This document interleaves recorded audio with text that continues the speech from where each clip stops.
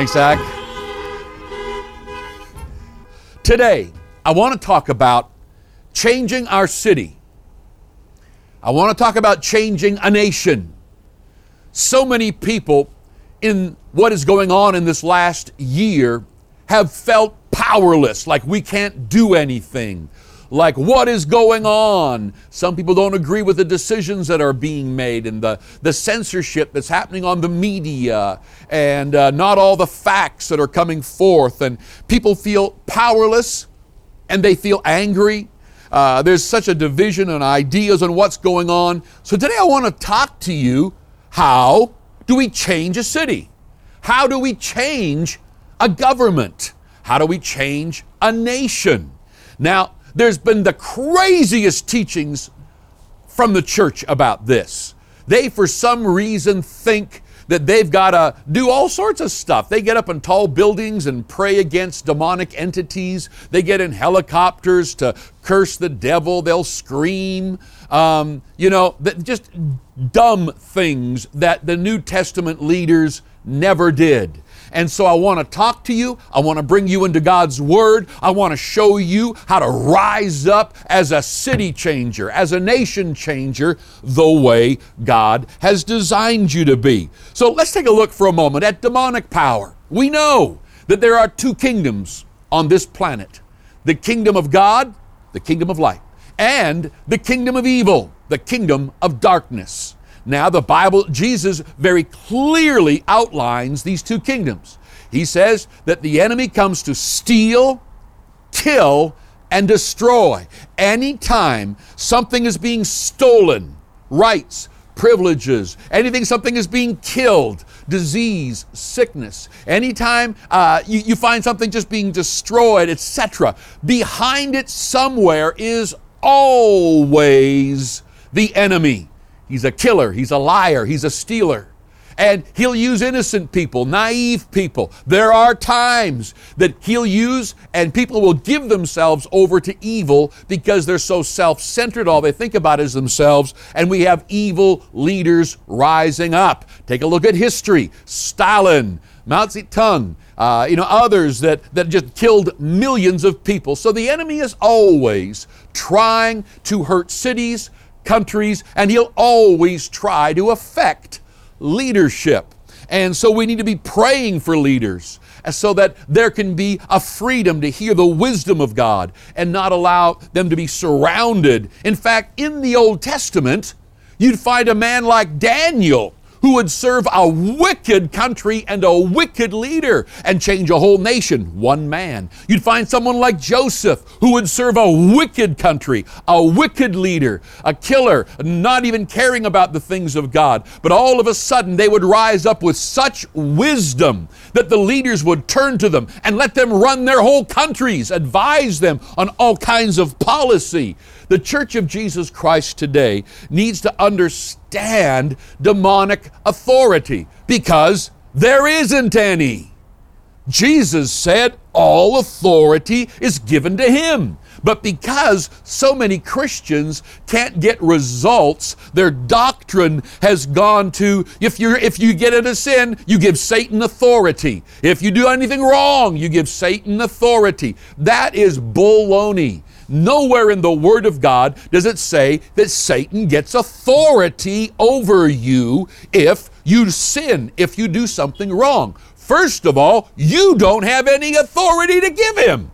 Jesus has all authority, all the promises that you need, all of the things that have been given to you are in Christ. He has the authority and we are in Him. I've talked to so many believers who have told me, I've committed the unpardonable sin. My life is a mess. I've done things that have given the devil authority over me. And I just laugh at them and say, you've been lied to. You've been deceived. You don't even have authority spiritually to give the devil. Jesus said, all authority is given to me. Well, then why does the devil have so much power? He doesn't. The Bible says people perish for a lack of knowledge. So when Jesus died on the cross and the law was nailed to that cross and He died for your and our sin. We no longer are righteous through our obedience to God through works. We are righteous as a gift from Jesus. Now, we still want to do good works, because if you don't, everybody around you will leave you, lock you up, abandon you. But between you and God, this righteousness is a gift from Jesus. So, the enemy relies on our ignorance. He relies on us trying to mix the Old Testament with the New Testament. We have had many books over the years written about incredibly strange and weird demonic manifestations. And I don't doubt that they're demonic manifestations where someone has opened up and been deceived and lied to, and their emotions are messed up, and the enemy is influencing them, and they're an emotional mess, etc., etc. But the issue is in the authority that we have. And so I don't have time to dive into a ton on this, but I want to go into one of the teachings in the Word of God that is so powerful about this. And it's in 2 Corinthians chapter 12, verse 7, in dealing with Paul's thorn in the flesh. You see, often people are waiting for their circumstances to change. They feel like if their circumstances change, they can begin to do something. But listen to this interesting few verses. Paul is saying in verse 7, "And lest I be exalted above measure by the abundance of the revelations, a thorn in the flesh was given to me." Then he explains what the thorn was. It was a messenger of Satan to buffet me, lest I be exalted above measure. Now, crazy doctrines are, well, he was blind. Well, the enemy, it was sickness. It was disease. No, this thorn in the flesh wasn't given to him by God. The enemy didn't want the revelation of what Jesus did on the cross, which was given to Paul, shared around the world. Because anywhere it was shared, he took whole cities out. Paul was a stunning evangelist, an apostolic ministry that changed countries. And he would always share Jesus. But so the enemy didn't want that, so he continually harassed Paul. Everywhere he went, religious people would rise up against him. They'd have him beaten, kicked out of the city. Other places he'd do incredible stuff. And so it says that a messenger of Satan was sent to buffet him. Then it says, "Now concerning this, I pleaded with the Lord 3 times that it would depart from me." Because he sensed this bombardment everywhere he went. People were against him, and stirring him up. In some places he was stoned, some places he was beaten, some places he was kicked out. And so God said to him this. He said, "Paul, my grace is sufficient for you. My strength is made perfect in weakness." Now, what is God saying to him? And what is grace? Well, the grace word has been watered down so much that we actually think God was telling Paul, suck it up. Just put up with it. You can just handle it. Just hang in there. It's like that poster with this little kitten hanging by one claw on a cliff, and it's just hang in there, baby. It's as though, my grace, meaning just kind of this ability to put up with it. God's grace is His ability, and it's coming to you as a gift. As a favor. The word grace means unearned favor, and it's the ability of God that is coming to you as a favor. He's telling Paul, stop worrying about the crowds rising up against you. Stop worrying about trying to stone you. Stop worrying about them kicking you out of one city, because I'm just taking you to another city. Get up with the ability of God and go change the planet. And so he says here, therefore, most gladly I would rather boast in my infirmities, that the power of Christ may rest upon me. Therefore I take pleasure in infirmities, in reproaches, in need, in persecutions, in distresses, for Christ's sake. For when I'm weak, I'm strong. What is he saying here? He's saying the enemy can stir up people. The enemy can't touch Paul. Paul's not wrestling with a baby demon or a fallen angel. No, all the enemy can do is influence others to come against you. But they can't stop you. It doesn't matter what happens. And Paul, when you follow his life, he got up and took the Bible and the Word of God to the then known world. And he did it with the grace and the power of God. God is not going to force the gospel into people's lives. So when someone doesn't want it, they have chosen their direction. Then the gospel moves on to those, and there's always people. The Bible talks about millions and millions in the valley of decision, that people are ripe. Jesus looked at the harvest fields and he said they're white unto harvest. So when people don't receive, when people come against you, it doesn't bother me in the least. I'm not going to sit around waiting for things to calm down to go do something great for God. Our church, our schools, our television station, we're going to just rise up and move forward. And we're always going to have someone coming against us, blogging about us, talking about us, complaining about us, trying to shut us down, using legal means, these means. And you know what? We're not going to go, oh no, oh God, we got to calm this down. Oh Jesus, save us. Oh, just keep going. Get your face like a flint towards what God's called you to do. Stop looking at your career and go, oh, I wish the devil would stop attacking me. He's not going to stop. So get up and dominate him. Get up and do it anyway. Get up and take the avenues God has made for you. Get up and believe him for prosperity. If the enemy if something in your life is shut down and finances aren't flowing in, or something's coming against you, God will guide you into new directions. He'll give you new abilities. He'll guide you in new giftedness, into new seasons. But you've got to believe that his grace is sufficient for me. What is his grace? His ability on your life. Your giftedness, your skills, added with the supernatural power of God. We're not worried about what crowd is against us. We're not worried about who's coming up against us. We're not worried about this and that. Get up and recognize that you don't sit down with your thumb in your mouth waiting for everything to calm down. No, in fact, during a storm is when people succeed often the most. When the wind begins to blow, just believe it's going to blow you faster into the destiny that God has for you. Or as one brother we brought here said, if he's pushing you back right now, you just need to recognize you're going back in the slingshot of God. And nothing's going to stop that release as you catapult ahead in your business, your career, in your life, in whatever area it feels like, oh, the devil is attacking me. Oh boy, I got a messenger from Satan to buffet me. And God looks at Paul and says, my grace is sufficient for you. On you is my ability. And you're concerned with a fallen servant angel? And all of the ability that created the universe has been given to you. The name of Jesus has been given to you. Holy Spirit has been given to you, that Spirit of grace. And you're worried about a messenger from Satan, that defeated group, those servant angels who came against God and were kicked out in a flash.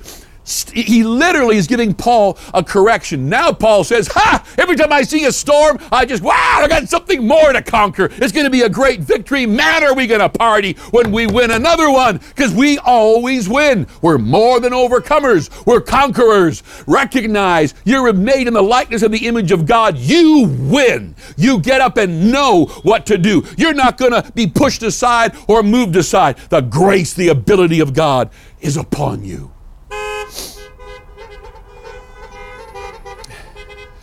When you look at God's Word in Isaiah 42, 6-7, it begins to talk here about what God has done for you and I. It says, I, the Lord, have called you in righteousness and will hold your hand. I'll keep you and give you as a covenant to the people, as a light to the Gentiles, to open blind eyes, to bring out prisoners from the prison, those who sit in darkness from the very prison house. I have watched people come to our church over the years.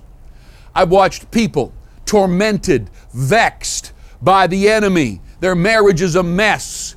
Even said they've questioned suicide and murder. and they find the church and they give their lives to Christ, or they begin to hear the Word of God, and the Word of God begins to arm them, and the fact they've been deceived, they begin to become aware of it, that there's more power in God than there is in this lie, that the love, and as they begin to hear the Word, and as the Word of God, the washing of water by the Word, you begin to see the victory rise up in their emotions, in their beliefs, and nobody had to run at them and scream at a demon. The Word of God began to come in. And like this verse says, their blind eyes begin to open, not physically blind, but they literally begin to understand Jesus, the power of the gospel, who they are in Christ. And they begin to walk out of their prisons of anger and divorce and all the things the enemy has simply tricked and deceived them. They stop sitting in darkness, thinking there's no hope, thinking there's no help. And the gospel begins to come to them, that Jesus died for them, that they're precious, that He has given them all the blessing of God, all the promises of God. They get to walk on the planet as Jesus walked on the planet, and they begin to find out who they are in Christ. And man, as the Word of God begins to open their eyes, and they begin to start walking in the light, they don't sit in the darkness, the prison doors begin to open up, not because the devil is so powerful, but because they didn't know, they didn't understand, they couldn't see. That makes a church like this church absolutely precious. It's why you need to get to church and hear the Word, because often one message will break the very lie of the devil about your marriage, your health, your kids, your generations, your career, your friendships. It just breaks that power, because where the Word of God is, there is light. He says, thy Word is a lamp unto my feet and a light unto my pathway. He's showing you correct beliefs, showing you who you are in Christ, that the enemy is a defeated foe, that your beliefs are crazy. Get up and believe truth, because if you know truth, it sets you free, and that truth comes from getting disciplined in God's Word. Man, this is powerful as we hear the Word of God. You see, people, they get a problem going and they start focusing on it. And as they focus on it, their imagination begins to build it up.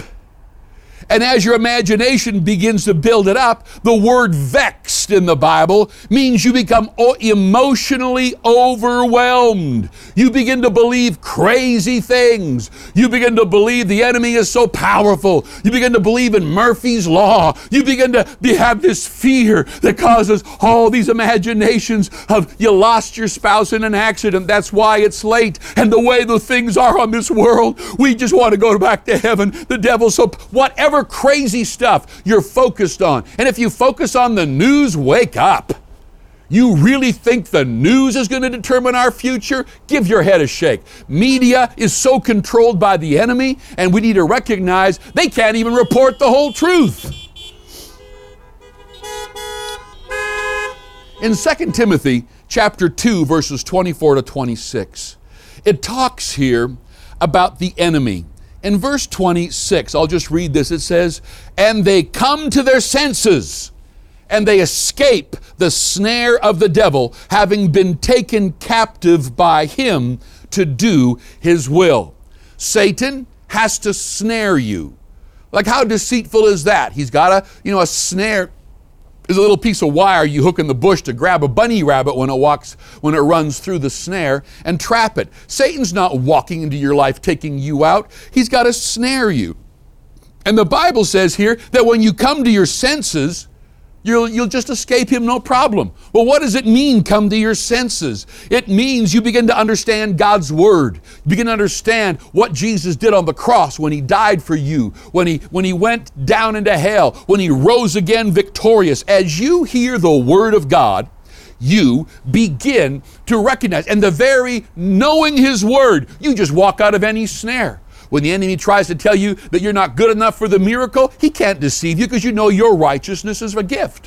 When the enemy tries to tell you your future's not going to go good, you know the promises of God's Word, that the light's going to grow brighter, that you're the head and not the tail, above and not beneath, that everything you put your hand to is blessed. As you grow in God's Word, He loses his ability to snare you and keep you in emotionally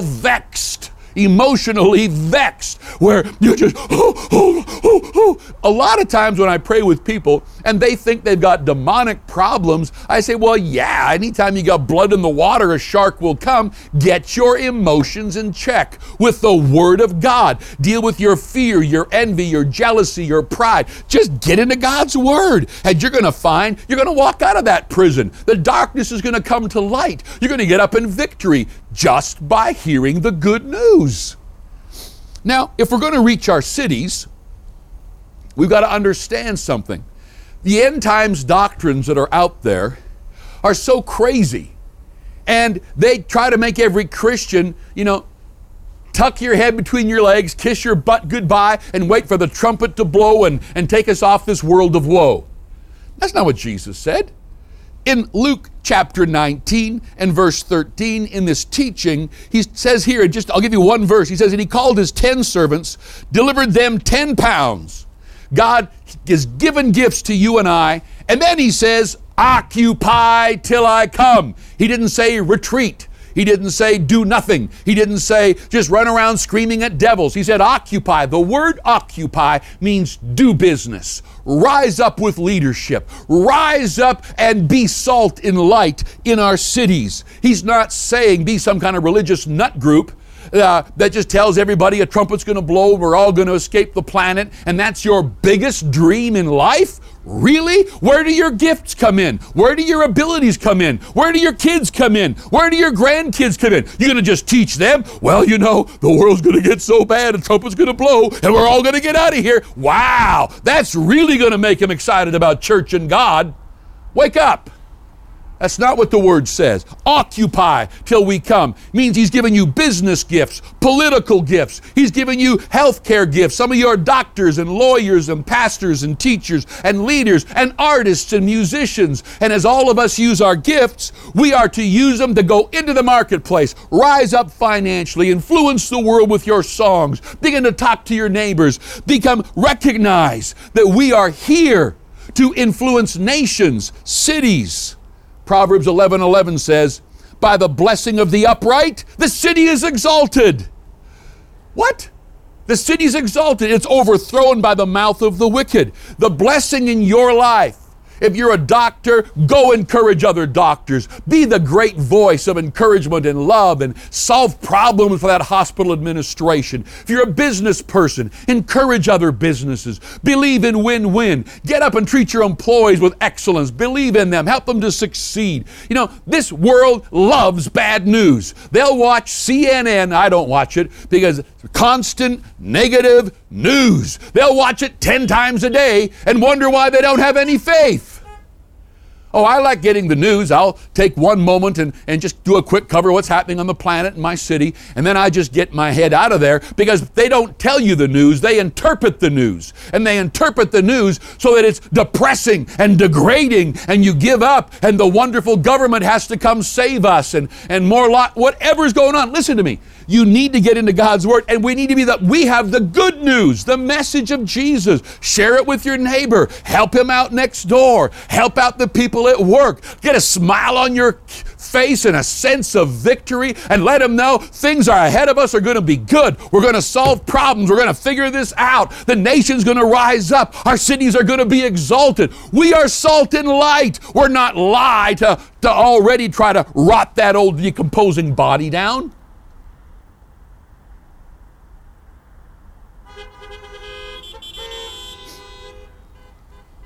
Proverbs 14:34, righteousness exalts a nation, but sin is a reproach to any people.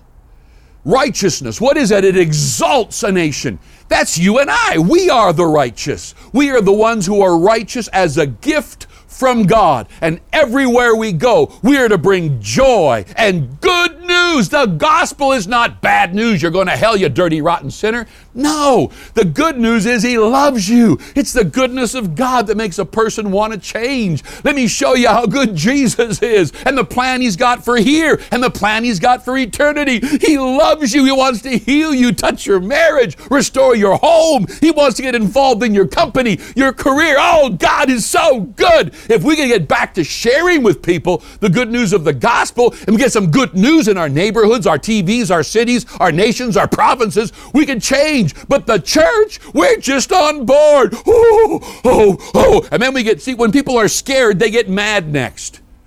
Come on. The Bible's very clear in verse 35 of Proverbs 14. The king's favor is toward a wise servant.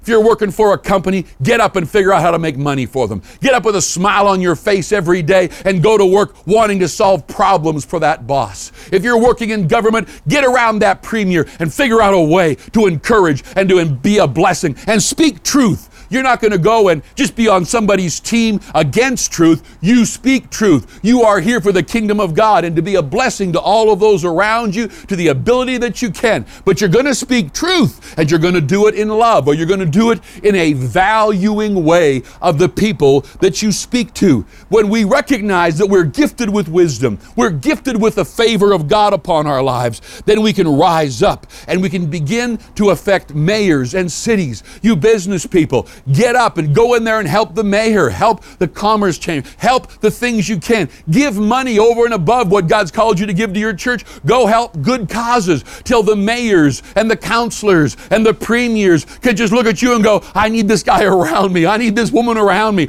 Great ideas, always encouraging. They'll speak truth. Even when I want them to be a yes person, they won't do it, but they begin to value having us around. The Church of Jesus Christ is salt and light to neighborhoods, to industries, to cities, to nations, to politics, to every area. You and I should rise up and share and live this good news, this excitement of who Jesus is and how He can change people. Father, I pray right now that You would touch every person that's listening. I pray that we would recognize the key to changing cities and nations is to share and live this joy and this peace that nothing can take us down. Like the Apostle Paul figured out, your grace is enough. Wow, your grace, your ability in us is more than enough to win in every situation and change cities and nations in the meantime. Father, I pray this upon Springs Church and every person watching. If you've been watching today and you don't know Jesus as your personal Savior, you have not believed on Him, trusted Him, asked Him to come into your life, you need to do it right now. Just say, Jesus, I choose You. Come into my life. Come into my heart. I want to be born again. I want to follow You for the rest of my days. In Jesus' name, amen. Welcome to the family of God. Now, keep watching and learning and growing, and you are going to be amazed at how the positive, joyful, peaceful presence of God gets on your life and solves problems and marriages and God is going to help you to get up and live. In His kingdom, it says it's not just a bunch of rules about eating and drinking. It's righteousness, peace, and joy